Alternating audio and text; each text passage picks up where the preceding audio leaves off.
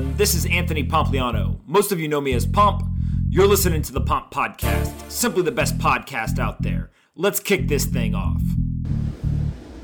Cullen Roche is the founder at Orcom Financial Group, a financial services firm offering research, personal advisory, institutional consulting, and educational services.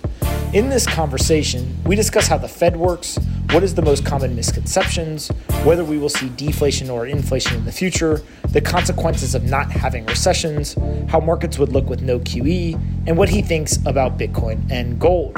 I really enjoyed this conversation with Cullen, and I think you guys will as well. Before we get into the episode, though, I want to quickly talk about our two sponsors. The first is Blockset by BRD. If you're building in the blockchain space, you got to know these guys. Their goal is to enable the next wave of developers and business leaders to build amazing applications. They offer accessible data from all the major chains through a single, easy-to-use API. It's kind of like Amazon AWS, but for blockchain services. Go sign up for a free developer account at blockset.com and start building today. Blockset's built by BRD, the first wallet in the App Store from 2014 and one of the largest in the space today. They've taken the architecture and knowledge they've gained over the past 6 years to create Blockset, a robust, reliable, and strategic B2B offering for developers and enterprises. Go check out blockset.com today. Our second sponsor is Crypto.com. Crypto.com is a huge improvement over some of the legacy infrastructure. Crypto.com is an all-in-one platform that allows you to buy, sell, store, earn, loan, and invest crypto all from one place. See how much stuff they do? Buy, sell, store, earn, loan, and invest. I could probably make a song out of it. You can join over 1 million users that are doing all of those things in the Crypto.com app. Go to the App Store and download it today. They have a vision to put cryptocurrency in every wallet, which is frankly why we are all here. The Crypto.com app offers a full range of financial products with competitive pricing, well-designed user experience, and high security. It is the best place to buy, sell, and pay with crypto. These guys have been very, very long-time supporters of the Pomp Podcast, and they keep launching new product after new product. So do yourself a favor and go to Crypto.com to check them out. Again, Crypto.com, the place where mass adoption is occurring. Lastly, don't forget, I write a daily letter to over 50,000 investors about business, technology, and finance. I break down the complex topics of the day into easy-to-understand language while sharing opinions on various aspects of each industry. You can subscribe at pompletter.com, or go click the link in the description. All right, guys, let's get into this episode with Cullen. I hope you guys enjoy this one. Anthony Pompliano is a partner at Morgan Creek Digital. All opinions expressed by Pomp or his guests on this podcast are solely their opinions and do not reflect the opinions of Morgan Creek Digital or Morgan Creek Capital Management. You should not treat any opinion expressed by Pomp as a specific inducement to make a particular investment or follow a particular strategy, but only as an expression of his opinion. This podcast is for informational purposes only. All right, guys, bang, bang. I'm super excited about this. I feel like we are going to, one, explain what the hell the Federal Reserve is and why it's important, and then we can get into all the nuances of this crazy, chaotic economic time that we're in. So thanks so much for doing this, man. Hey, Anthony. How's it going? I'm doing all right. How are you? You're in San Diego, right? I am doing great. It's getting beautiful here again, so I'm hoping that I'm hoping what they say about this weather thing is true, this stupid virus, that, the nicer weather kind of has at least a little bit of a positive impact on everything. So. Absolutely. So for those that don't know who you are, let's start with background and kind of what you've done in your career, and then we can get to a lot of the stuff that's happening now. Yeah, gosh. I mean, I started my career at Merrill, so kind of started at a big brokerage firm, managed a lot of money on a big team there. Left the firm. I didn't agree with, a lot of the philosophy of the big firms, and ran a hedge fund basically for like 6 years during the financial crisis. And in the last, really what happened with my career was odd in that coming out of the financial crisis, I wrote a lot of research about what the Fed was doing and basically mostly what quantitative easing was, what all these big programs were, and the impact they might have on the bond markets primarily. And I ended up doing a lot of non-discretionary portfolio management for big banks and portfolio managers who were trying to basically navigate the interest rate environment, because back then, a lot of the work that I was doing, a lot of the research I was doing was kind of counterintuitive to a lot of the mainstream narratives. I was basically saying back then that QE would actually cause a little bit of deflation, that it would make interest rates go down. So a lot of it was kind of counterintuitive, and luckily it ended up being, mostly right. But my whole career kind of transformed coming out of the financial crisis because of that. And so my focus now is mainly conservative, sort of fixed income based portfolios, really still focused on trying to help people navigate the interest rate environment going forward, which has only gotten, more and more difficult. So. Yeah, so let's talk about 2008, 09 crisis first, and then we'll get to kind of what's going on now. So in 2008, obviously there was the housing crisis. The government stepped in, created a ton of monetary stimulus. Every single person who's ever read any economics book immediately says, if they print a bunch of money, we're going to go to inflation, maybe even hyperinflation. Right. Why did you think that QE potentially could cause deflation? And how does that actually work from a mechanism standpoint? Well, it was interesting. Back then, I actually knew a bunch of guys that worked, friends of mine, family friends, and a couple of other friends that worked in Nomura in Japan. And it was interesting when they first started ramping up all these big programs. I started talking to these guys in Japan because they had been doing QE for like 15 years at this point. So kind of trying to go back through history and trying to understand it at sort of an operational level. I talked to these guys and they're basically like, look, this thing doesn't do any of the stuff that a lot of the mainstream narratives imply. It's not like printing money. It doesn't make inflation go up. It won't necessarily make the stock market go up. Their argument basically was that it is marginally deflationary because what they're basically doing, the Fed is creating money. Okay, so they're creating central bank reserves and basically swapping, they're purchasing like a treasury bond or a mortgage-backed security from the private sector. And what that basically is it's a clean asset swap, basically. The Fed prints a reserve, swaps it for a treasury bond, but the crucial thing is that they take the treasury bond out of the private sector economy. So it's almost as if the treasury bond has been unprinted to some degree. The Fed takes it and puts it on their balance sheet, and the Fed's balance sheet it's like a black hole. It's just this nebulous thing that doesn't exist in the real economy. I mean, we could see the accounting of it. It's there, but it's not like the Fed isn't going to Walmart and buying things with their balance sheet. So it's almost like they take the money out of the treasury bonds out of the private sector and they bury them in the backyard or something. But the kicker with it was that what they're really doing when they do this is they're taking interest income out of the private sector.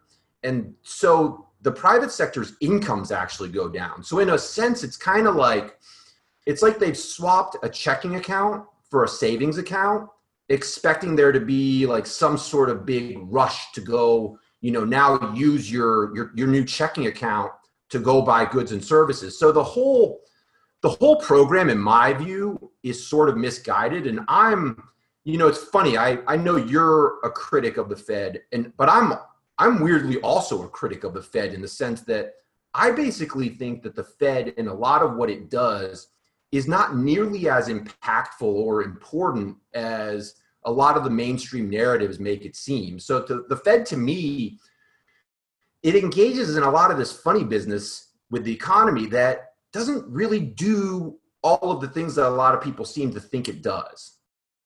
So, okay, this is interesting, right? Because I actually think that we may agree on the funny business. My perspective is just like, they shouldn't do it. I think your perspective is like, hey, they're doing it, but it doesn't have the impact everyone thinks it has.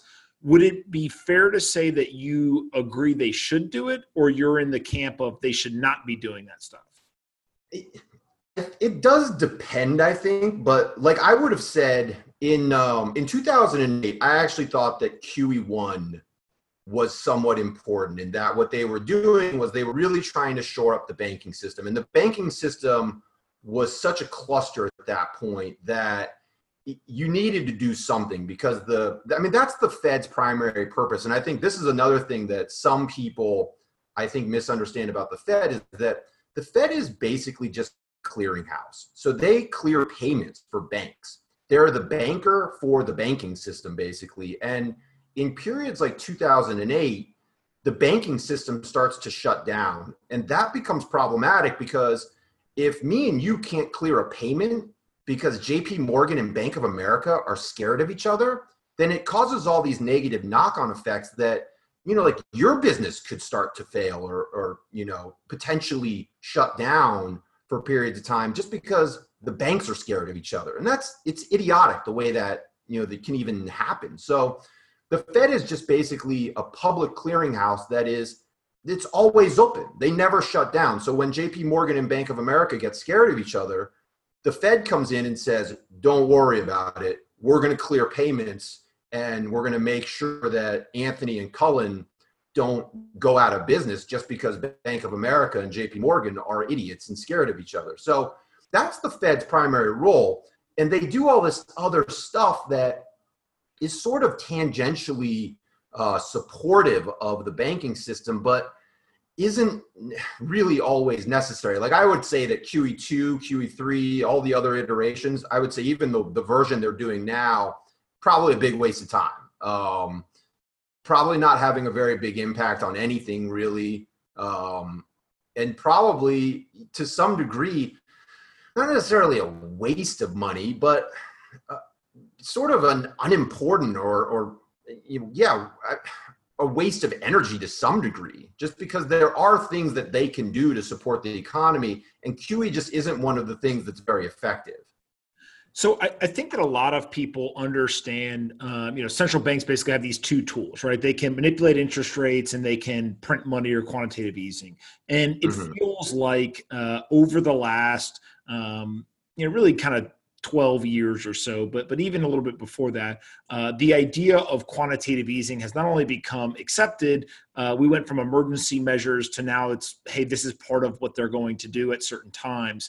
And I guess the big question most people have, right? So some of the listeners have zero clue how the Fed actually, quote unquote, prints money and then injects it into the economy. You talked a little bit about that. Maybe just explain the actual mechanism of injecting that liquidity, and then we can get to the impact of what that does to an economy in times of recessionary periods. Yeah.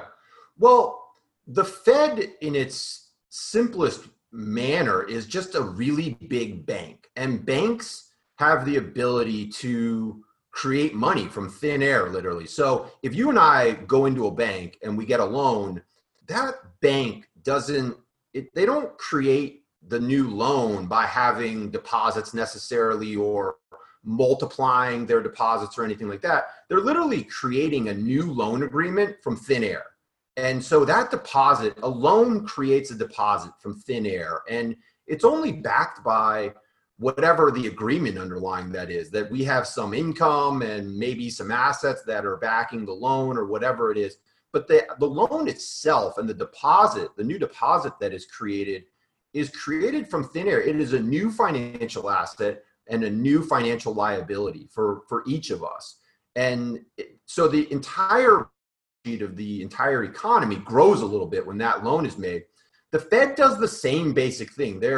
They basically just create these financial agreements from thin air, wherein the kicker with the Fed is they have all these private banks that are basically required to make markets for them. So when the New York Fed goes out and they start implementing quantitative easing, they go in and they basically order the primary dealers, who are the big banks that basically make markets for the Fed. They're basically ordering them to go out and purchase bonds. And the Fed is giving them reserve deposits, creating reserve deposits within the banking system. And the banks are basically going in and buying the bonds and swapping those bonds with the new deposits that the reserves result in. So the Fed sort of forces the private banking system to be its market maker. And that's how they create all this new money that ends up basically being swapped for the treasury bonds. Got it. And so I think that right now, the general idea that people have in their mind, whether they're right or not, is okay, we had the coronavirus, which is a health crisis. That then led to a lot of fear, uncertainty, and kind of this liquidity crisis. Everyone sold off assets because they wanted dollars, right? So you get a strengthening dollar, you get asset prices that fall. The Fed then has to step in and try to stabilize markets and drive a recovery. Right. And the way that they've done that is obviously they dropped interest rates and then they basically came in with these monetary, really bazookas, if you will, where they just started saying, hey, we're going to print trillions of dollars. Right. Yeah. And there's two schools of thought. One is in the short to medium term, we're going to stay in a deflationary environment, and that deflationary environment will suck up all the liquidity, and there's no chance of hyperinflation or really any inflation. The second school of thought is you can't print trillions of dollars without causing inflation. How do you evaluate the merits of those two arguments? And do you agree or disagree that that is kind of the number one debate in finance right now? Oh, for sure. I think the impact of all of this is the most hotly debated thing going on. Weirdly, I increasingly find that people seem to have this view that it's virtually impossible for the government to create inflation. I think that we sort of have it burned in our brains after, the impact of the financial crisis and just falling interest rates in general for 30 years and, ever rising national debt, that everyone sort of seems to be in this mindset that we somehow can't create inflation. And I think there's kind of two things going on here. There's the Fed's programs and then there's the Treasury programs. And in my mind, they're distinctly different things, because I think a lot of people think that they have this view of the Fed where they think the Fed has to finance the Treasury spending. And I don't really think that that's very accurate. The Treasury, the way that the Treasury decides to finance its spending, it doesn't really matter in my view whether they took the Treasury could literally, if they wanted to change some rules in Congress, the Treasury could go out and print all the money they wanted to. I mean, the actual printing press is in the Treasury. It's part of the Bureau of Engraving. So it's not even part of the Federal Reserve to begin with. The Fed just kind of distributes the money that Treasury creates. So if the Treasury wanted to just go out and dump $1 trillion in the middle of Constitution Avenue, they could go do that. They don't have to sell bonds. Under the current existing structure of the way that the legality of the institutions work, we technically have to finance it by selling bonds. But to me, in this environment, there's no lack of demand for bonds in this environment, especially the way that they're financed, because most of the bonds are basically bills. So you're basically, in my mind, the difference between a Treasury bill and a US dollar is very, very minimal. There's no signs of a lack of demand for Treasury bills. If anything, I think that given that the US dollar is the reserve currency, there's an extremely high demand for liquidity and bills and currency in general. So the whole financing narrative to me is kind of incorrect. And it's important, I think, to understand that, because what the Treasury is doing is humongous and potentially inflationary. The way that they're running their spending programs with a $4 trillion deficit, Pelosi introduced a new $3 trillion bill today. I mean, you could be talking about $7 or $6-7 trillion deficit this year. Those are huge, huge numbers. And so I think over the course of the last, 6 weeks or so, a lot of people have been focused on the Fed's lending programs, they're mostly trying to support the banking system for the most part. And I think a lot of people missed the fact that, well, the Fed was doing some big stuff. The Treasury was doing arguably even bigger stuff. And that's where I think the risk of inflation, if there's going to be a risk of inflation going forward, that's where it's going to come from. It's going to come from the Treasury, not the Fed. So if I remember the numbers correctly, I think that we were targeting like $1.5 trillion deficit going into the year. Or that was kind of the general thought. Then once you get all the stimulus, now it's like, we might get $3.5 to $4 trillion. If they do more stimulus, that could run up, as you said, to $6 or $7 trillion. One of the big questions is just like, is it actually debt if you don't have a plan or an intention to pay it off? Like how do you think about that deficit and the national debt? Well, that's one of the weird things. I mean, so you have two sides of a balance sheet here. And in a healthy, normal economy, the private sector's balance sheet is always growing. So the assets are always growing and the liabilities are growing. There's nothing inherently bad about debt in and of itself. I mean, if you're out there borrowing and you're investing it in things that are productive and innovative and, really useful sources of production, then there's nothing inherently wrong with creating debt to do that.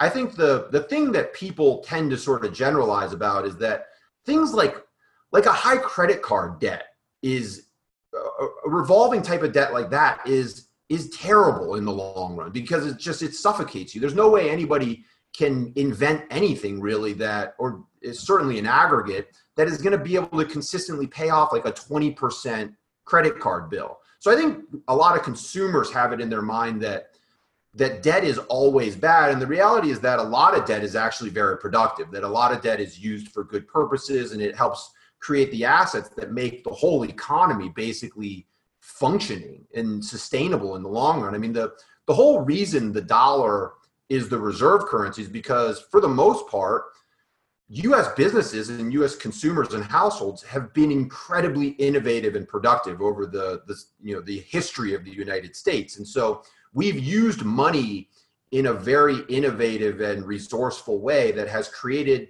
the most output of any country in the entire global economy ever.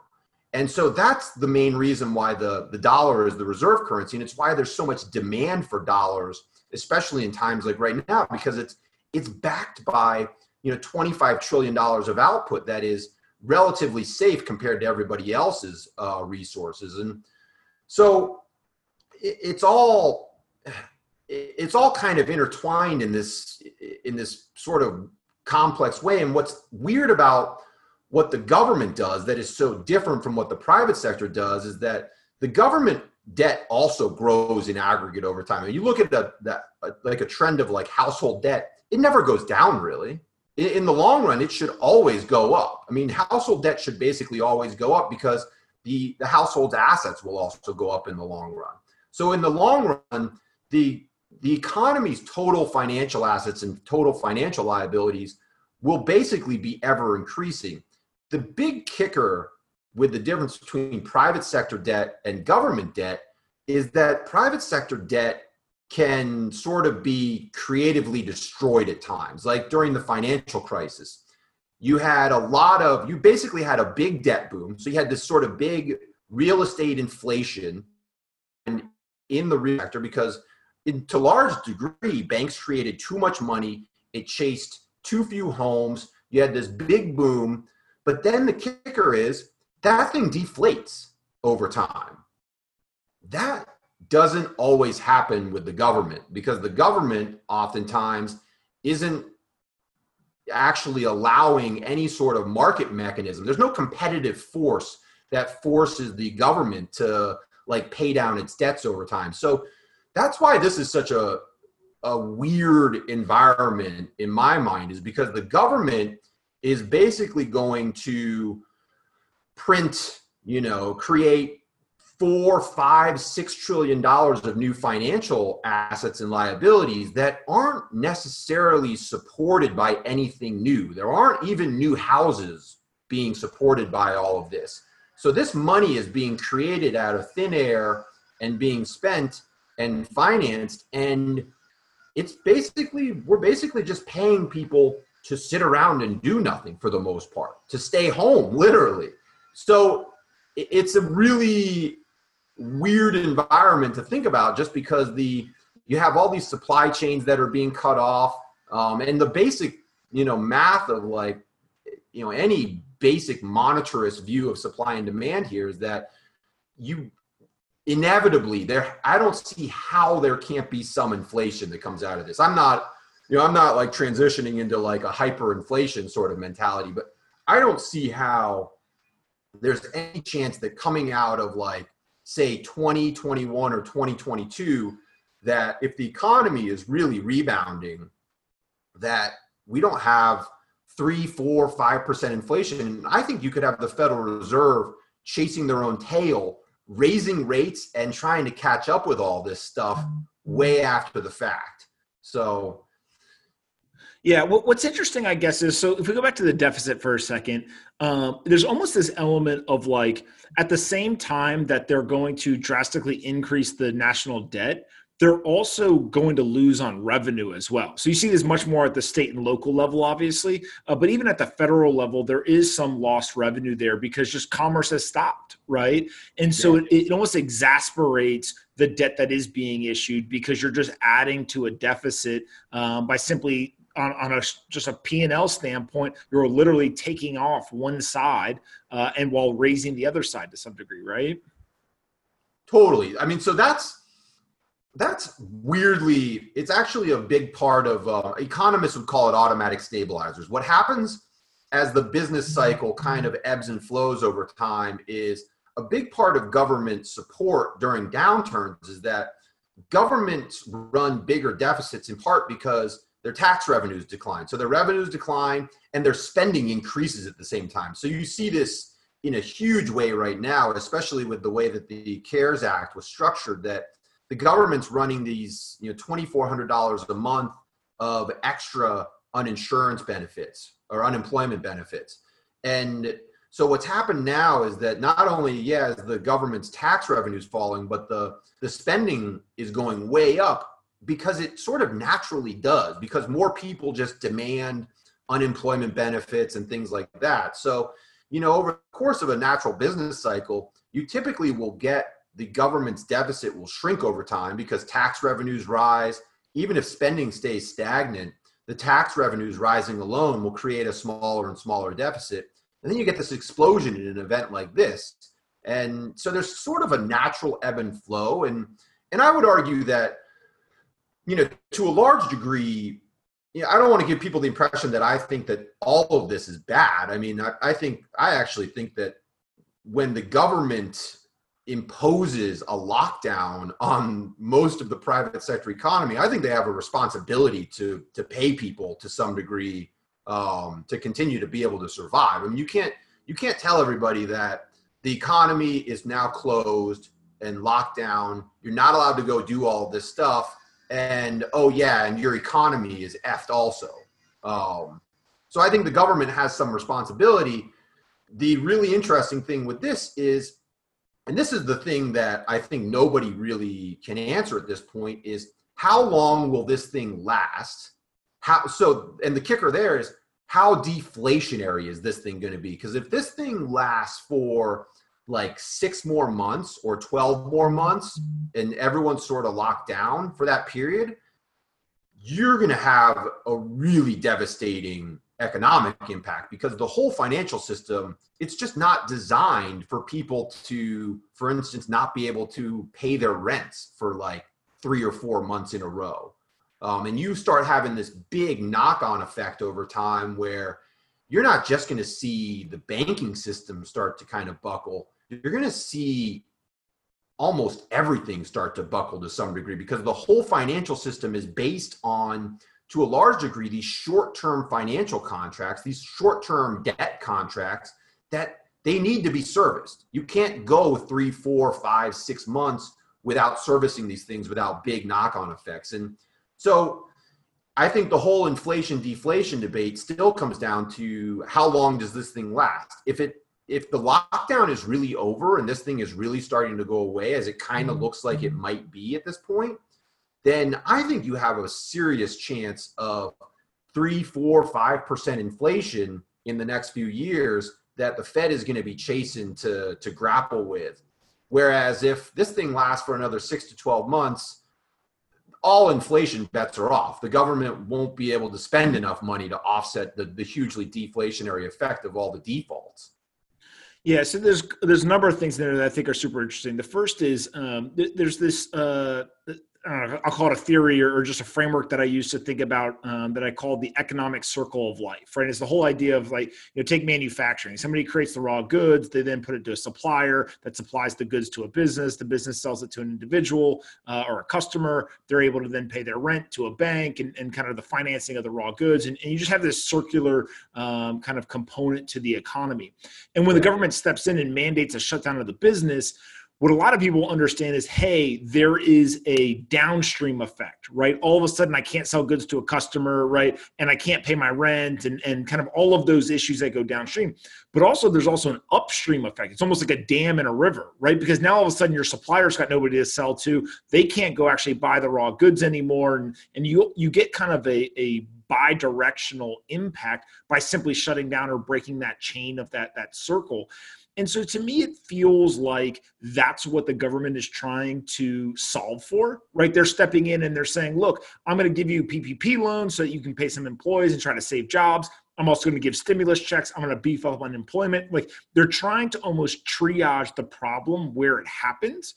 But if they don't do that successfully in the short term, the problem then spreads across the entire financial system and they'll never be able to kind of fix the problem, right?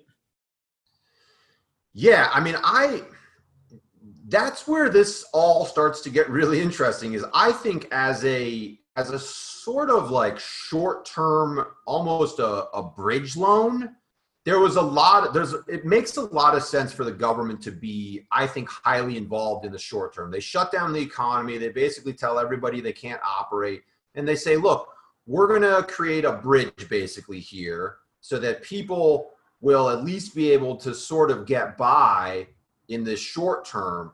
But the longer this thing goes on, just more and more damaging it all becomes for the aggregate economy, and the less and less effective the government response is going to become.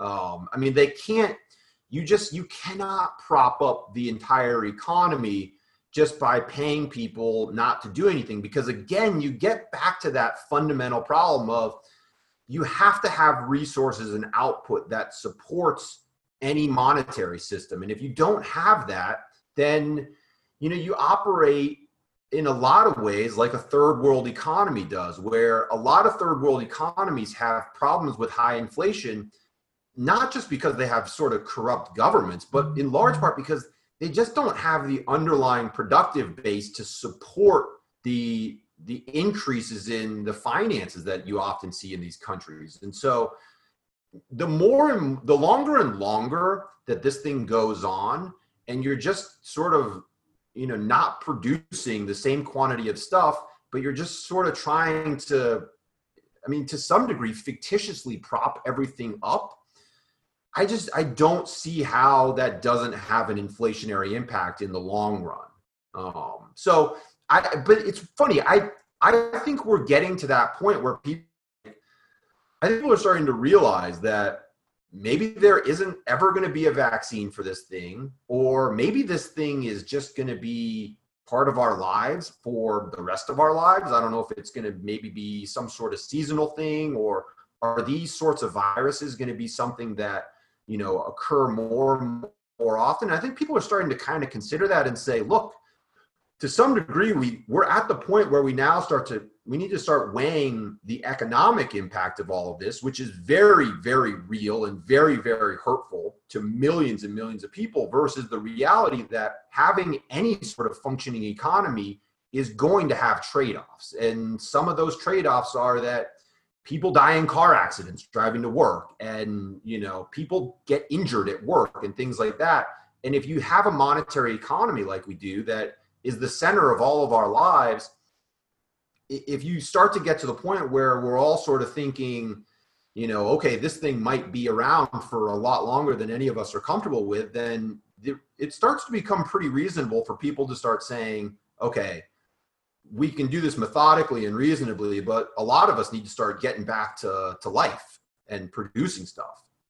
How do you think about, and I'll caveat this, I know that this is highly controversial for a lot of people, right? But I do think it's an important conversation.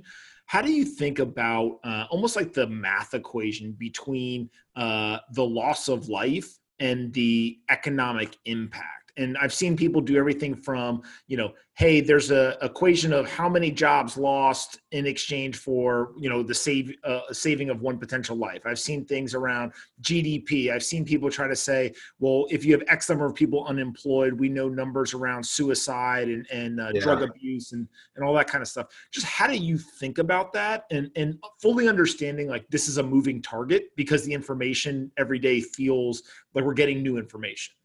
Yeah. I don't know, man. I mean, that is, I can get in trouble in a lot of ways answering this question. Yeah, and I'm completely caveating the conversation because I actually don't think that there's a right answer. It's more of like, I'm not looking for an answer, more of like, what is the mental decision? No. I get it.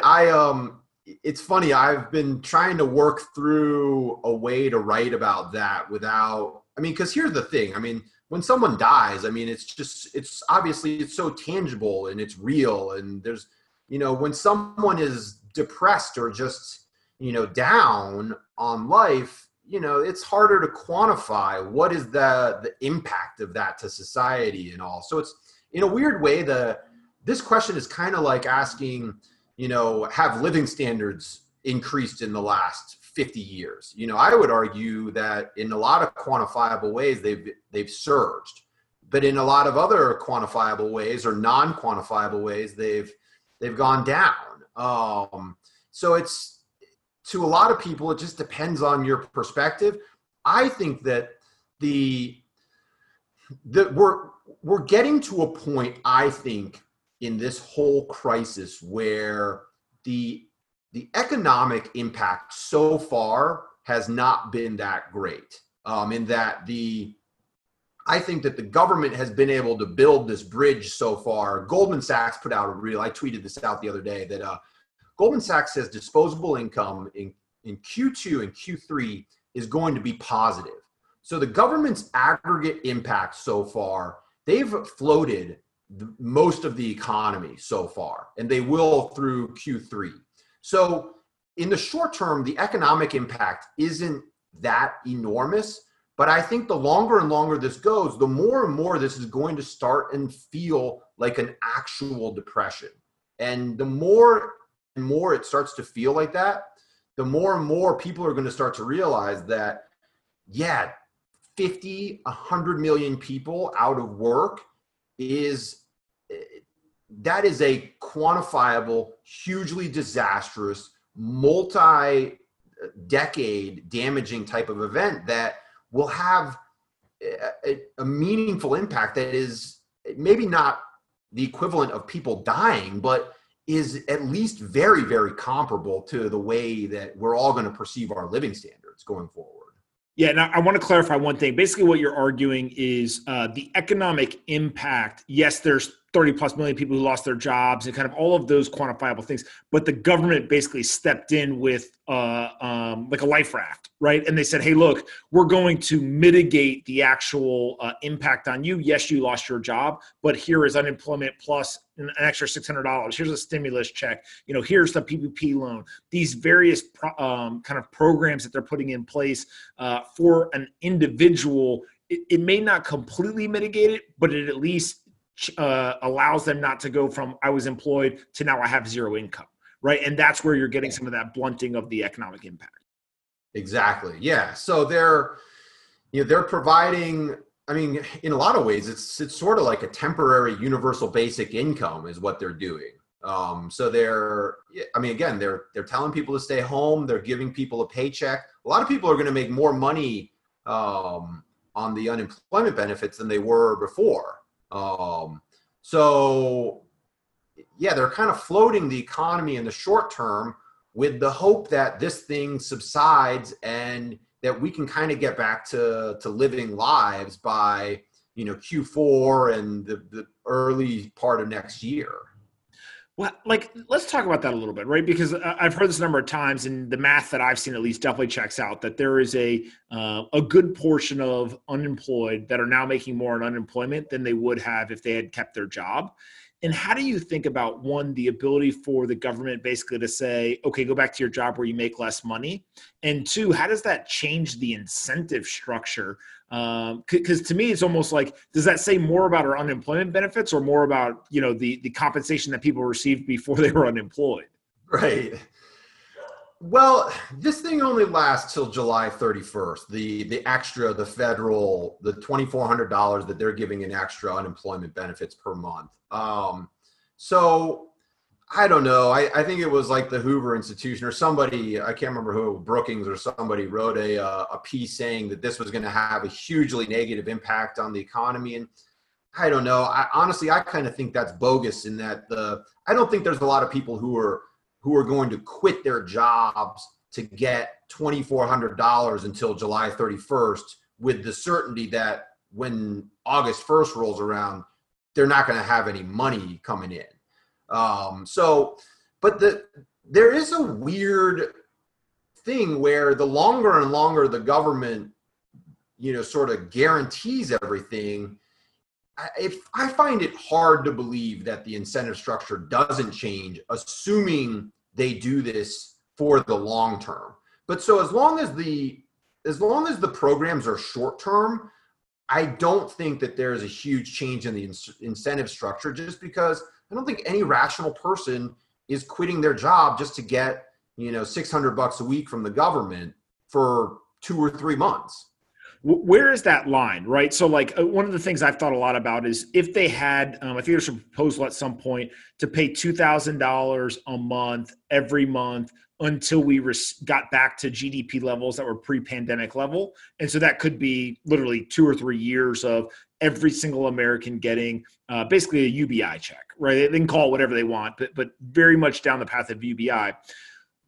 Is that a 3 months? And if they have a kind of a hard stop date, we're still okay? 6 months, 12 months? Like how far can they go before they kind of run off the cliff and then it becomes a thing that you can't take back? I don't know. I mean, it's funny. I get in a lot of arguments with people like MMT people who are job guarantee advocates and, Andrew Yang advocates who are UBI defenders. And I think what's so weird about a lot of these programs is that we don't really have any evidence to support, the long-term impact of all of this stuff. I mean, me personally, I find it hard to believe that you could implement something like a job guarantee or a UBI and have no inflationary impact or no change in incentive structures. I just don't see how that makes sense. I mean, if you could make a living wage and you could earn something, like median income or 60, 70, 80 grand a year with, like government healthcare packages and stuff like that, I don't see how that doesn't change the long-term incentive structure and meaningfully alter the potential course of inflation. And that's the big kicker. I think, a lot of people, we didn't touch on this earlier, but one of my big views is that, governments don't run out of money, especially big governments that have big underlying productive economies like the United States. The United States is not going to run out of money. So the whole idea of the government sort of financing its spending through bonds is sort of misleading. The government finances its spending by having non-government creditors. And we finance the government basically at the rate of inflation. The rate of inflation is the cost of the government doing its own business.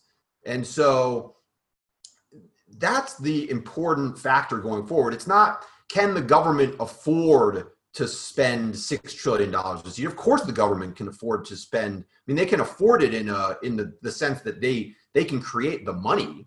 Like you and I can't just go out and create $6 trillion tomorrow. There's no bank that's going to take the other side of that trade. The government has its own bank that's going to take the other side of that trade. And so financing it from do they have the money perspective is obviously true. I mean, they could finance $100 trillion tomorrow if they wanted to. Treasury could print it up and dump it on the street. The kicker is, what is the cost of that in real terms? What is going to be the inflationary impact of that? And that's the thing that is really hard to wrap your head around, because it's funny, especially in the last like 10, 20 years, especially mainstream econ, we used to sort of have this view that like, oh, you create more money, it creates more inflation, and, more money chases, more goods or fewer goods or whatever, and you get inflation. And that's the basic gist of it. In the last 20 years, 30 years, the government has run ever perpetually higher deficits and debt. The Japanese government is spending, colossal amounts of money trying to offset their deflation and disinflation, and they haven't been able to do it to a large degree. And so I think the weird thing is, I don't think anybody really knows what causes inflation, or inflation is just so much more complex than a lot of people seem to make it out to be. And it's not just this simple mechanism where the Fed creates, some money through QE, or the Treasury runs a deficit and you automatically get inflation. So I want to talk about a couple of very extreme examples, right? And I'll start kind of on two different ends of the spectrum. There's a lot of people that would say, great, the federal government can print as much money as they want. They should do that. They're kind of centrally planned type economy. Print as much as you need, spend it how you see fit, and help us be economically stable. But if you can print your own money, why do I pay taxes? Right? Yeah. As kind of like remove one side of the balance sheet, if you will, or your P&L, and on the other side, just like go at it. I'm assuming that you disagree, one, with that, and also two, it's the long-term effect, but just kind of how do you think about that extreme argument? And then we'll flip around and talk about the other side of it. Yeah, so this is like one of the big pieces of like the MMT narrative that I think is very, very wrong. This idea that they like to claim that taxes don't fund spending. That because the government has a printing press that they don't need underlying revenue sources. And I just think they're kind of playing word games with a lot of this. I think the tax revenue that a government generates is a function of its output. Okay. And any underlying economy needs output in order to have viable money. The only reason people want money is because they really want the stuff that they can get with money. They don't really want the money. They really want the stuff that money gives them access to. And so you need the stuff to make the money valuable.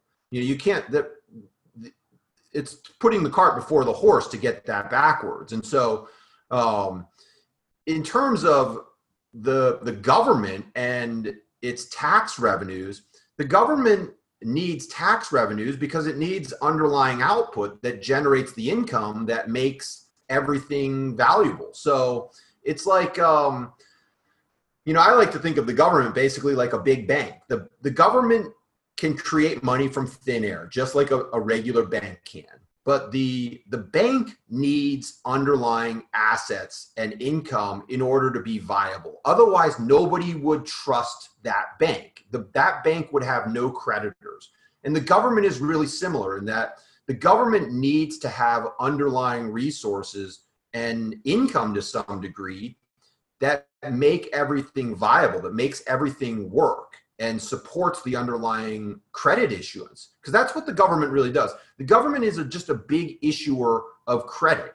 And the essential aspect of credit is that people need to some degree, believe that that credit is valuable in the long term. Otherwise, there's no reason for them to want to hold it. And when you have an economy that starts to produce less or just over time starts to sort of stagnate and doesn't have the underlying productive resources, the credit system becomes inherently less valuable to the people who are using it. And what happens is you get a lower demand for money, which results in an increase in the rate of inflation. So if we then flip to the other side, there's a bunch of people who would argue the government is full of people who have no clue what they're doing, and they should allow the free market to reign. Don't step in, don't intervene, let boom and bust cycles occur, and your intervention is actually causing bigger problems. Yeah. And so quantitative easing is not needed, and kind of all of the other programs. How do you think through that argument?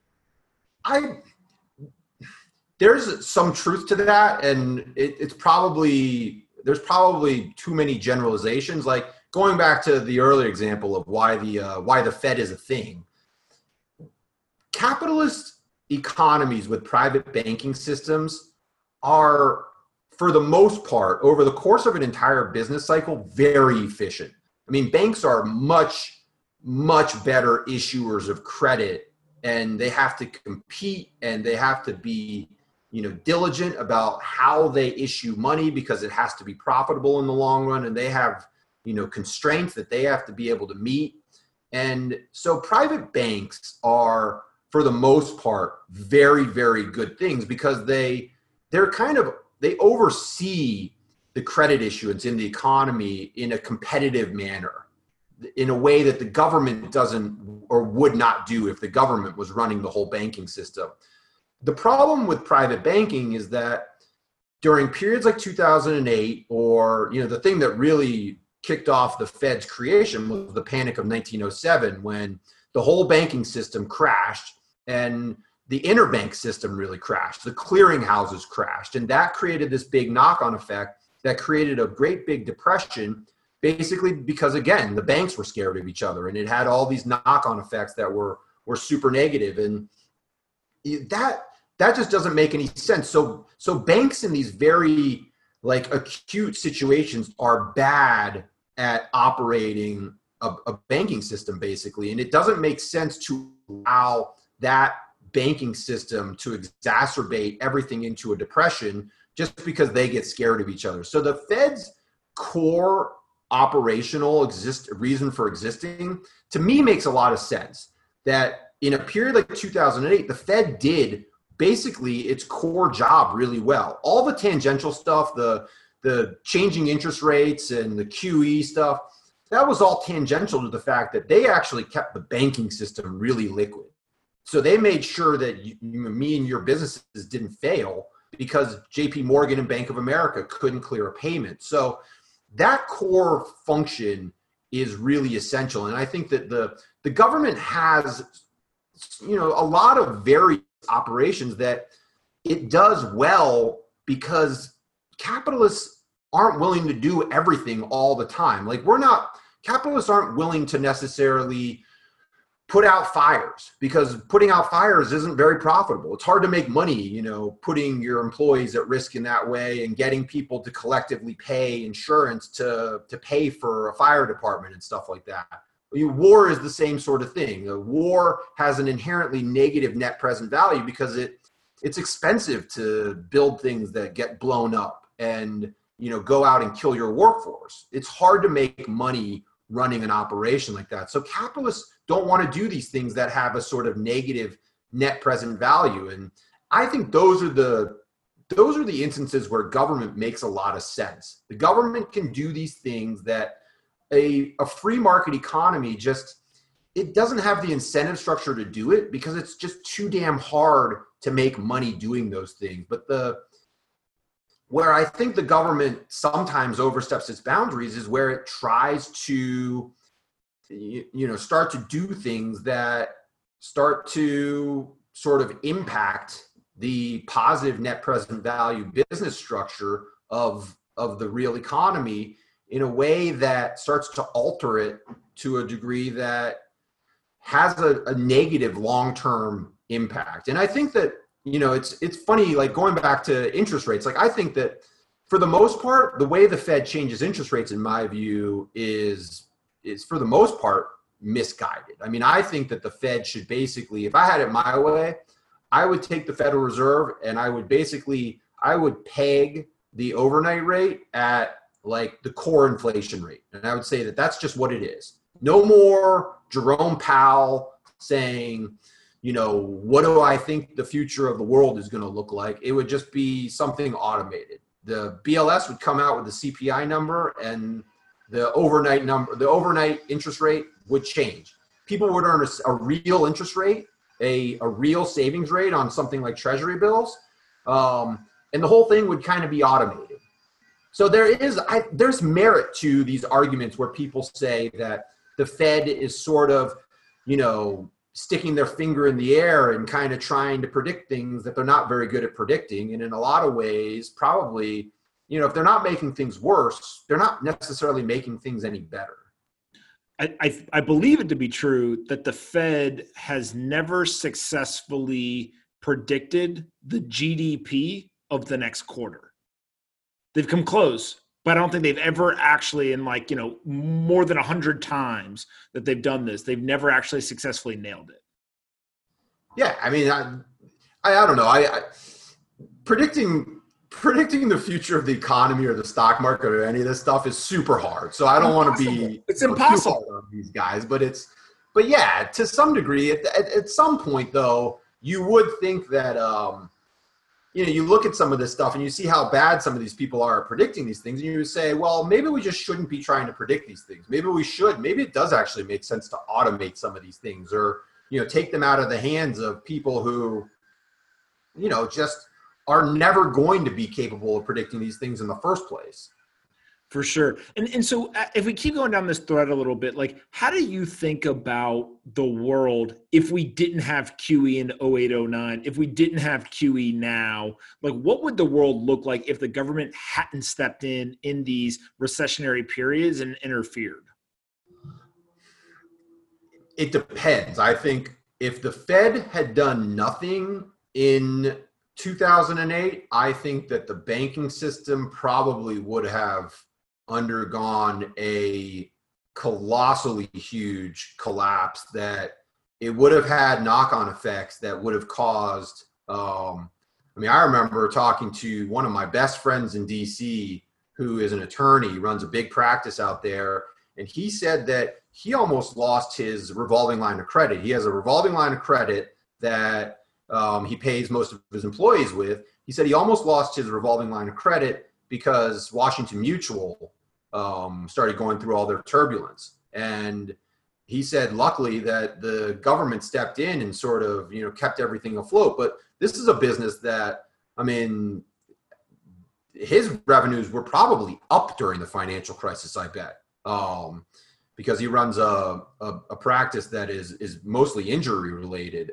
So I suspect his business was probably more than fine. And so you have this solvent business that potentially becomes insolvent just because the banking system is in bad shape. And so I think the economy would have been in a lot worse shape. The hard thing to quantify is, with all this stuff, is the counterfactual. Are you better off in the long run by supporting these things and not letting things kind of, get worse when you think they're going to get worse, or when they are getting worse, versus if you actually, support everything, does it actually pay off more in the long run to help people a little bit get through tough times?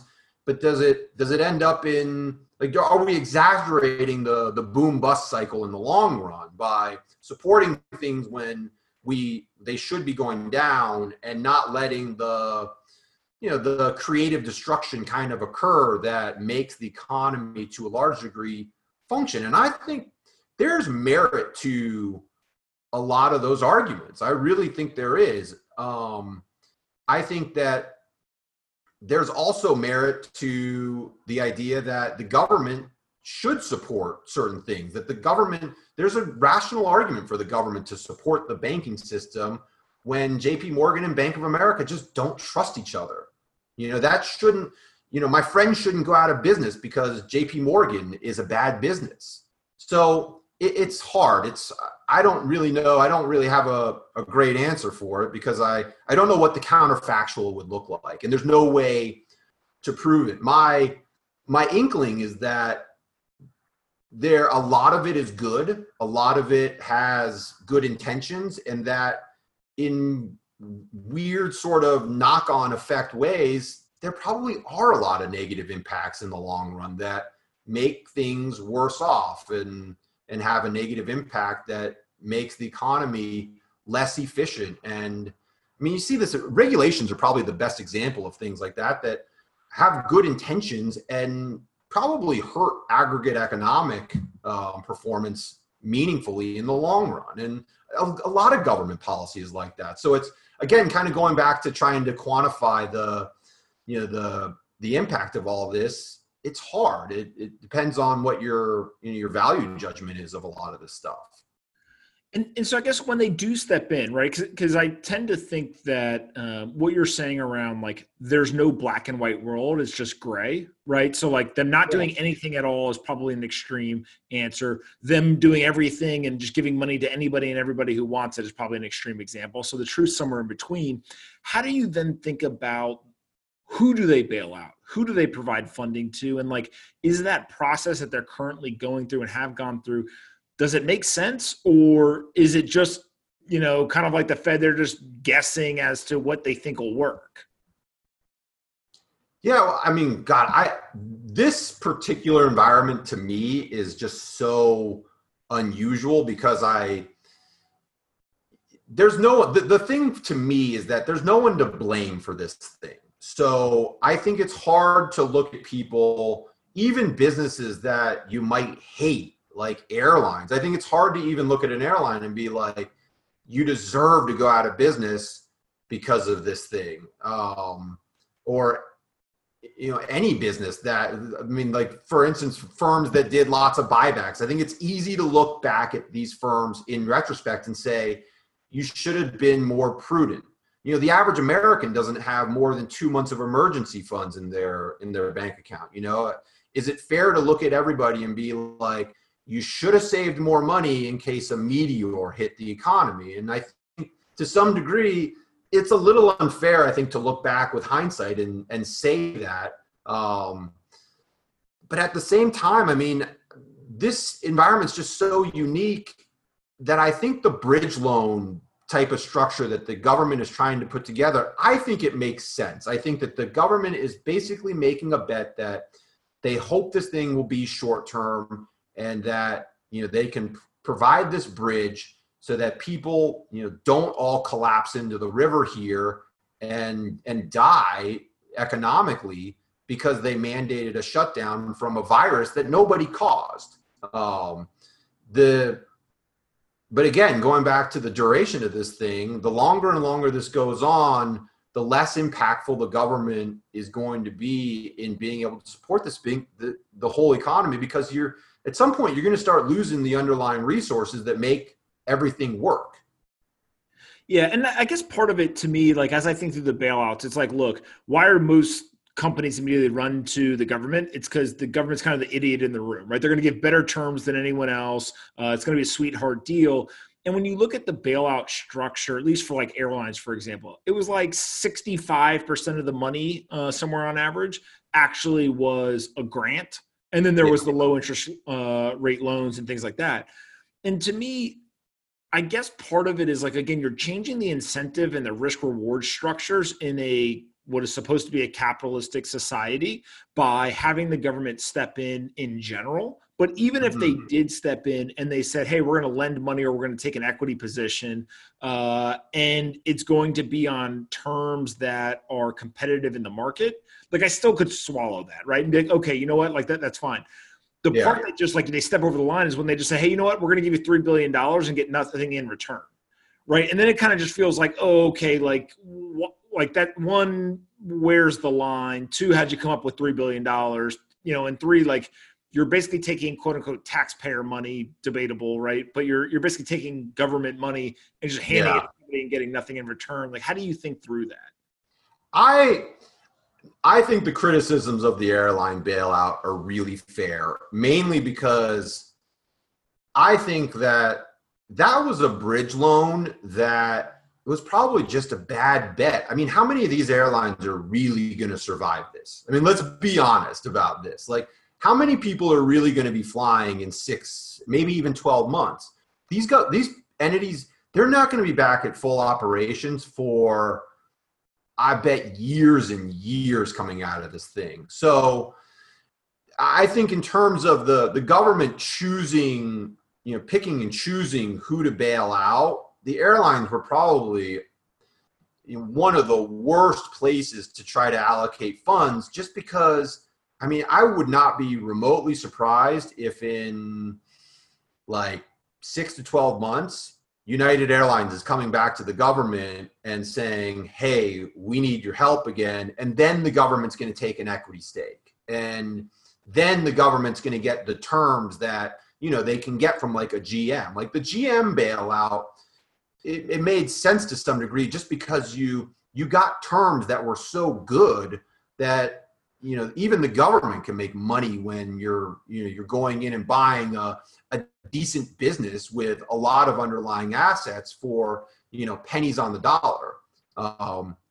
This obviously wasn't that. The airline bailout was, again, they were trying to provide a bridge loan to an entity that is probably just can't be helped by a bridge. They need their own like Golden Gate. I mean, this is something totally different just because the industry, I think, is so screwed.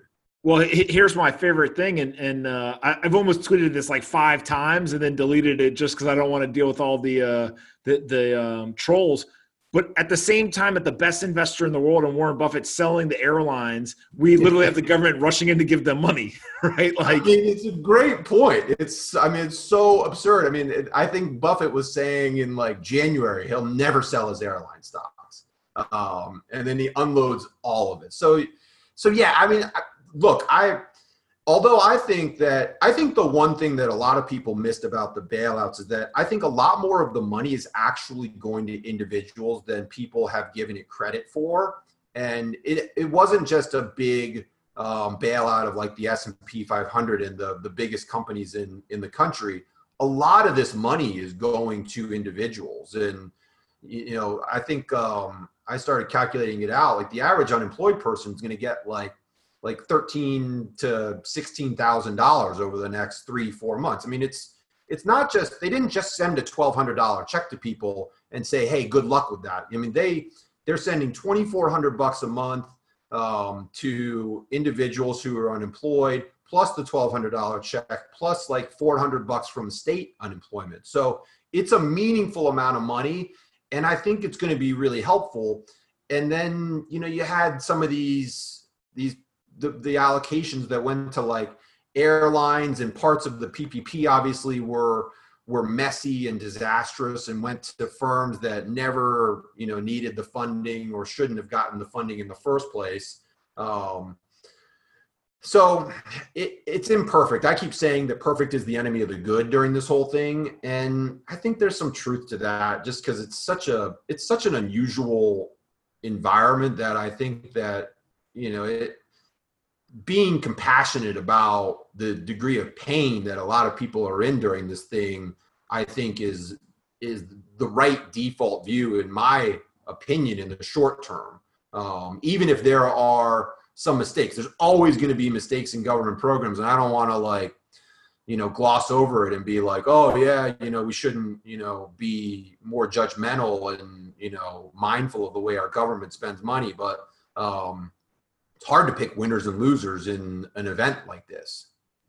For sure. If you had to give the Fed a grade, like A, B, C, or D, in the 2008-2009 crisis, what would you give them? And then what would you give them so far in 2020? See, this is the thing. I just don't think the Fed is as impactful in terms of, like, the Fed tried to create basically growth and inflation coming out of the financial crisis. So if you're going to grade them on that scale, you got to give them like a D or something. I mean, it's not a good grade. The growth coming out of the financial crisis was not good. They create all these big programs that everyone thinks is going to create inflation, and what happens? And the rate of inflation is like 1.5% on average coming out of the financial crisis. Like, they did not succeed by any meaningful degree, I don't think, in terms of helping the broader economy. And here's the thing about the financial crisis that I thought was so bad in terms of the way they implemented all the policy, was that I kept saying coming out of the financial crisis, if you're going to do something, you've got to fix the consumer debt problem, because that was the thing that really torpedoed the US economy in 2008 and 2009. It wasn't, the banking crisis was tangential to the consumer debt crisis. So consumers took on all this debt, they bought all these overpriced homes, and then when it collapsed, the consumer's balance sheet was destroyed.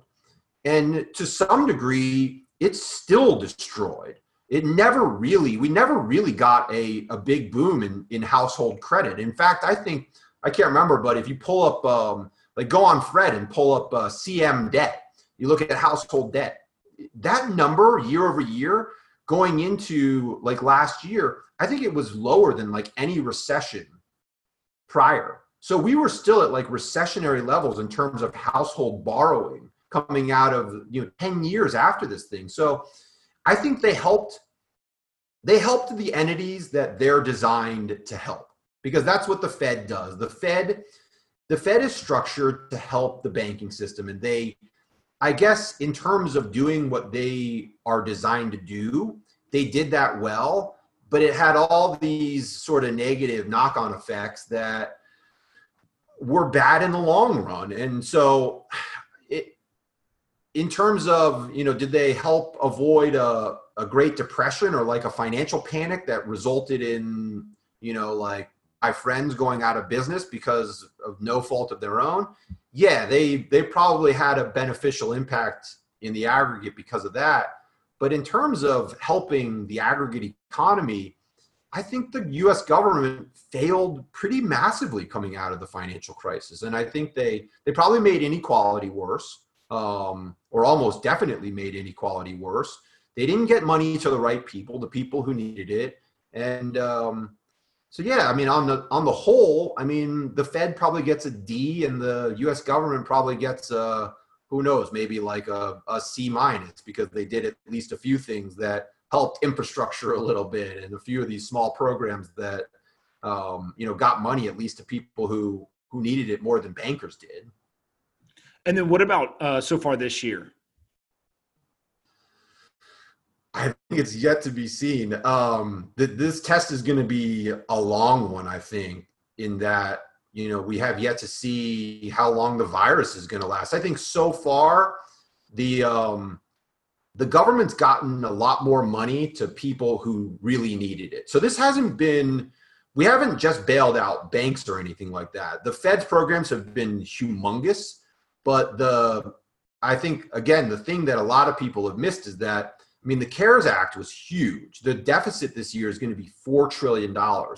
That's money that's going primarily to individuals. It's going to boost disposable income, and it's going to float people for a pretty decent amount of time here. So again, I think that in the short term, probably the right move, and probably beneficial to some degree, depending on, the inflationary impact. That's the kicker, is that in the long run, let's say Pelosi passes her $3 trillion bill, and you end up running like a $7 trillion deficit this year, and we end up with 5% inflation in 2022. Then the whole thing, we probably staved off a depression, and we created a stagflationary environment that's probably going to last for a pretty long time. So pick your poison. Neither one is a great outcome. Yeah. How do you think gold and Bitcoin do through all of this? And like, where do you kind of put them in this model? I'll be honest. I have no way of being able to value either of those assets. I think sometimes I sound really critical of Bitcoin and gold. I'm not so much a critic of them, just that I don't know how to quantify where their future value would ever be. Like, I can look at a 10-year treasury bond, and, as crappy as that asset is right now, I can at least look at it and I can tell you, well, in 10 years, you're going to have X amount of dollars, almost with near certainty. Even with the stock market, you can look at the stock market and say, okay, I like to think of the stock market like it's a 30-year high yield bond, basically. And it yields like 6% or so per year, something like that. If you hold that thing for 30 years, the odds of you earning your 5-6% coupon from that thing are probably pretty high. So again, even with that thing, I can look at it and say, corporations are probably going to earn, a certain degree of profit, and they'll pay out a certain portion of that profit to shareholders. And so stocks will do, fairly well over the course of a long-term time period. You can't do that with gold or Bitcoin. So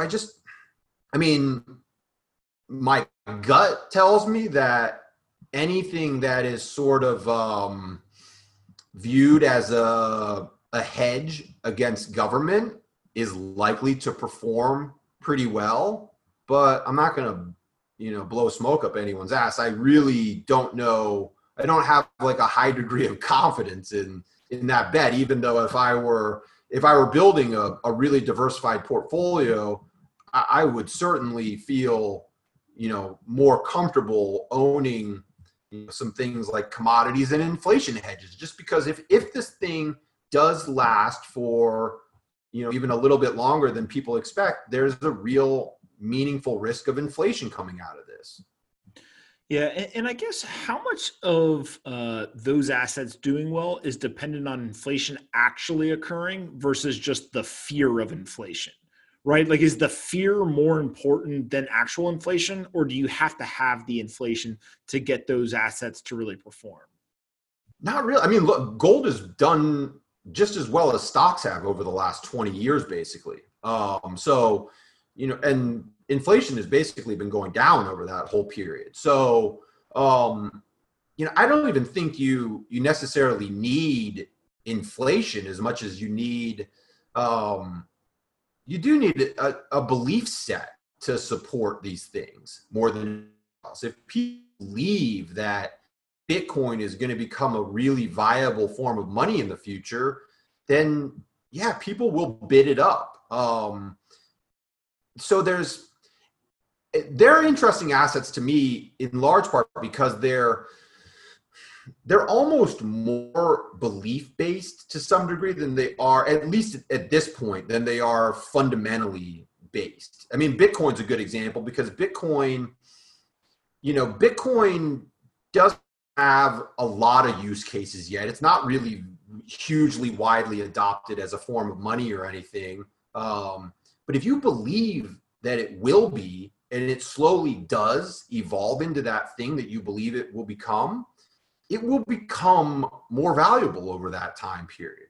The question is, will those things actually unfold? I mean, at some point the rubber meets the road, right? I mean, at some point, if you don't get inflation, then, gold should not be viewed as the hedge that a lot of people are expecting it to become. Or if you view Bitcoin as a viable form of money and it just never really takes off as a widely used form of money, then, the use case obviously has failed. It's super interesting too, because you see central banks around the world really going after gold, right? And they've been doing that for the last couple of years. And one of the questions I have, and I don't know the answer, is at what point, if at all, do they say, hey, we should put some Bitcoin in here with our gold, right? Or do they just never get to that point? But those central bank reserves, it's really interesting to see who's stockpiling gold and who's not. Yeah. The whole Fed coin thing and the Bitcoin aspect of Federal Reserve seems kind of, I don't know, it's almost antithetical to me that for a central bank to start trying to use a sort of decentralized payment system like that. It just, the whole basis of like the Fed and really government issued money of any type is that there's a central authority. There's there are institutions underlying it that they give it a certain degree of credibility. There's a court system that supports it. There's a payment system that supports it. And these things are run by people. They're run by centralized institutions that, people impose their opinions and views on, and they can manipulate them and they can alter them in meaningful ways that, could have both good and disastrous impacts in the long run. So I don't know. I don't think that, I think the two systems in the long run, they're likely to exist in the same way that kind of gold runs as a monetary system that's parallel to like a government run system right now, where you're not going to have one or the other necessarily win in the long run. I mean, you're always going to have governments, you're always going to have court systems. People need to be able to enforce their payments. They do that by, suing people in a certain denomination of currency or whatever.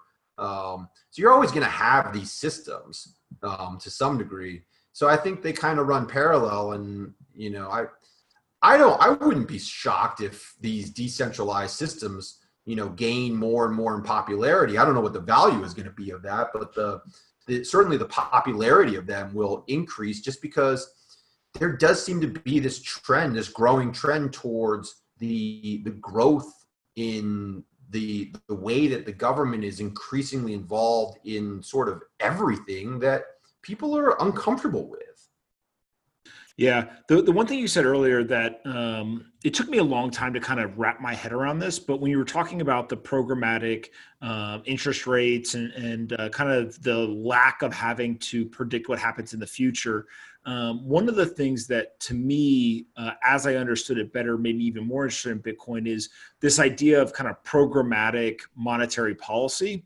Now, the difference between what you described and what Bitcoin does is Bitcoin's not having that programmatic or kind of automatic decision made tied to anything in the economy, right? It kind of is just operating on its own.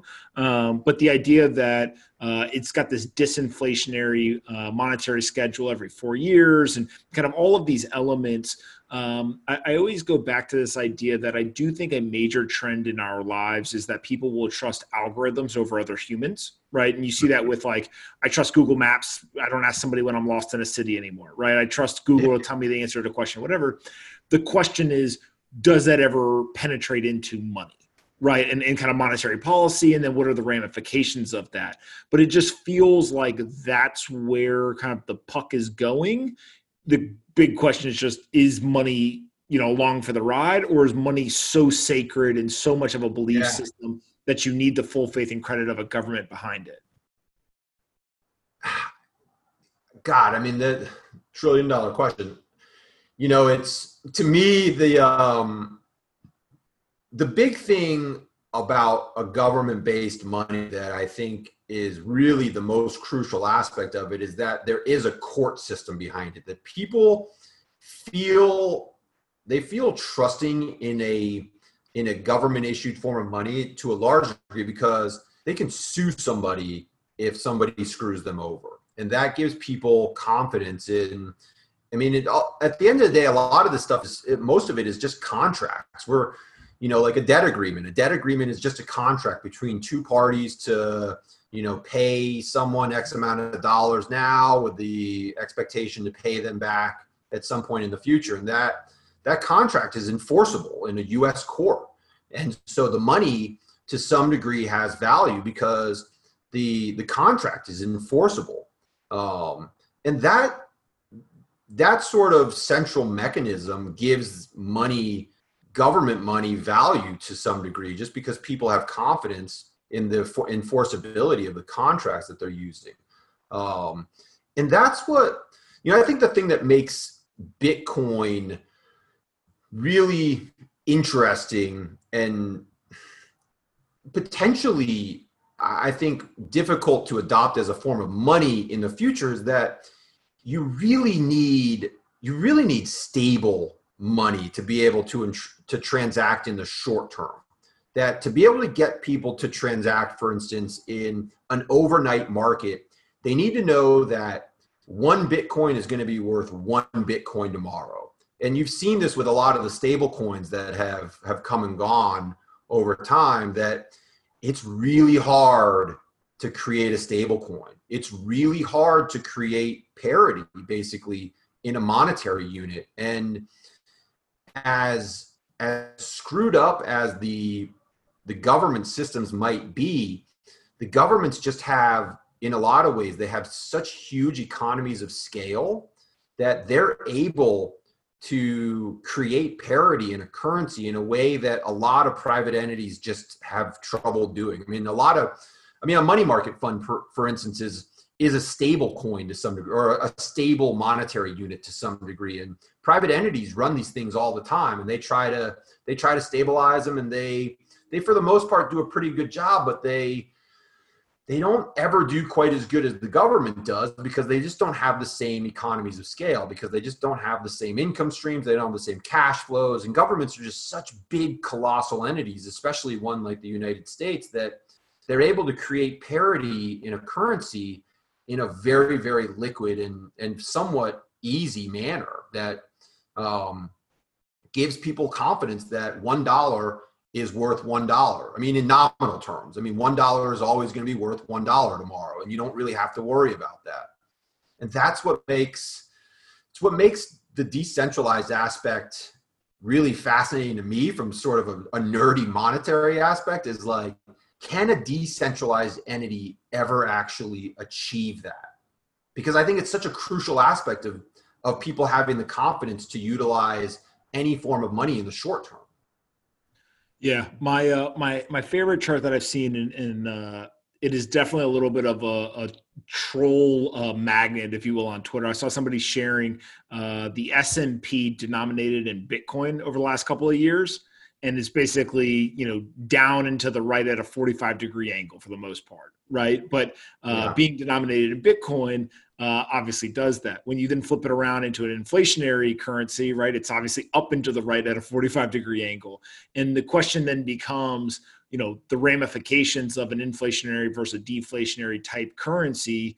What is right? Can people survive? Can you have an economy that thrives on a deflationary currency? Like, all of these things, I think there's lots of theories and people have their personal opinions, but at the end of the day, we actually don't know, right? Yeah, totally. I mean, that's one thing. Yeah, I always wonder about that with Bitcoin. So, like, if let's say Bitcoin became really widely adopted, I wonder sometimes, would it have an inherently deflationary underlying basis to it still? Or would it, if you reached sort of an equilibrium where it was really widely adopted, and let's say it's some, value of like $1 million or whatever it is, and, you reach some sort of stability point with Bitcoin as a form of money, would it continue to be an inflation hedge, or would people utilize it then in the same way that they utilize a dollar, and that it would be viewed as almost a stable monetary unit that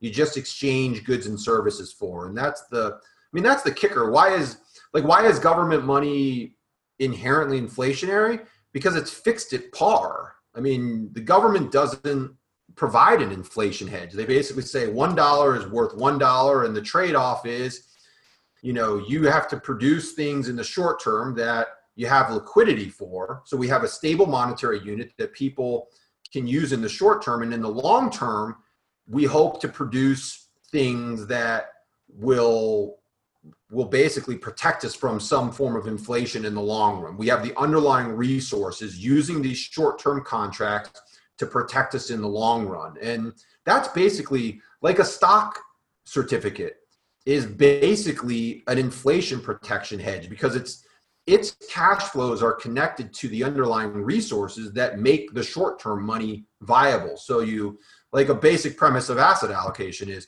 you want to own inflation hedges, because you always need the short-term liquidity component of a portfolio. Everyone needs to hold cash to some degree, whether it's just for emergency purposes or stock buybacks or whatever. But everyone needs a short-term part of their portfolio, and you need to hedge that with the part that is going to have an inherent inflation hedge, which is the part that's attached to real resources to some degree. Yeah, well, and here's the part to me that, again, this is an evolving kind of train of thought for me as I think about Bitcoin and kind of where it could go and what the ramifications of that are. But if you do have a deflationary type asset, not only do you get a stable value, you actually get a value that has an opportunity cost of spending it. right? Because it's going to get more valuable over time. And so what you do is you have the exact opposite effect of an inflationary asset, right? Currency, the whole point of spending the cash is because it's going to be worth less in the future on a purchasing power basis, although it doesn't happen quickly. Well, if you reverse that and you say, actually, this thing you're about to spend is going to be worth more, then you really change this from a consumption type economy to something else, right? And I think that's where a lot of people point to something like the Great Depression and kind of all of these different times where we had deflationary periods. And it ultimately comes down to, I think money's a belief system, and it is going to be, what do you believe in? Right? Do you believe in a government and the full faith and credit of it and the military power and kind of that par value and all that stuff? Or do you end up believing in this kind of programmatic, transparent monetary policy? It is a wild and somewhat out of left field or off the fairway type idea today. I think a lot of people in Bitcoin think, hey, that's going to become more consensus over time. But that's the risk you're taking, right? Is that it may never do that. And therefore you end up in left field and everyone's like, hey man, the rest of the financial system kind of continued on its way. Like, what are you guys doing? Yeah. Listen, before we wrap up, what is the most important book you've ever read? The most important book I've ever read. That's a big question. Gosh, financial or non-financial? I mean, I would say Either non-financially. God, I mean, my favorite book, just from a personal perspective, is probably Man's Search for Meaning. To me, the whole Viktor Frankl story in Auschwitz, and the thing that really I think had a big impact on me from that book was this whole idea that no one else can really determine your mindset about things. That no matter what your circumstances are, you still have the ability to choose to have a certain perspective about, how good things are, how bad things are. And I don't know, for me, I think especially being in like the financial arena, you have so many conflicts of interest and so many people that are sort of trying to create competing narratives and perspectives that it's important to sort of be a really independent thinker and not necessarily get too attached to like any type of mentality, and not be really impacted or biased by other people's opinions too much, and not let them steer the way you believe and view the world, You could say that 10 times more so people hear you, because I couldn't agree more. And it's funny, right? I mean, look, I've had the pleasure of interviewing an incredible number of people on here, a lot of, macro investors and things like that. And I tell people all the time that my two biggest takeaways are, one, obviously these people are intelligent, but also how clear-headed they are, how much in control of their emotions and psychology. When you talk to somebody who has that ability, what you realize is that's what ultimately gets them to original thought, right? And kind of independent thought. Totally. Well, that's one of the things that's interesting with people who really, at least I find, people who really understand money and finance. They have a good perspective of how money is sort of tangential to the real world and the things that really are important in life. And because a lot of people, weirdly think that money is the end and that the money is the thing that makes everything better. And a lot of people, it's funny, just going through a whole, career in finance and stuff, you just sort of realize that the money is just sort of a means to an end. And it's not necessarily the end all that, it's funny, I got into finance because I'll never forget it. I was at my brother's graduation and I hadn't picked my major yet. And he said, "What are you going to major in?" And I was like, I don't know. I might do like marketing or something. He was like, "Go into finance. It's where the money is." And I was like, okay. And then I get into this business, like, just greedy and expecting to get rich and all this stuff. And slowly over time, the more you start to learn about it, you're like, wait a minute, like, it's not necessarily completely wrong, but it's a little bit backwards. I couldn't agree more, man. Where can we send people to learn about more about you and kind of what you guys are doing? So my company site is Orcam Group.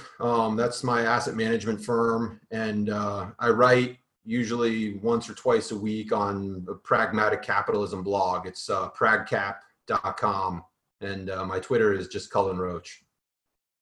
Awesome, man. Well, listen, I appreciate you being so gracious with your time. I think people are going to learn a lot from this, and I'm glad that Adam Singer suggested we do this because I learned a lot, and it's one of these things where this system is so complex that every single time I speak with somebody, you learn more, and also it forces you to kind of question every belief that you held before, right? Oh, I mean, that's the crazy thing about it.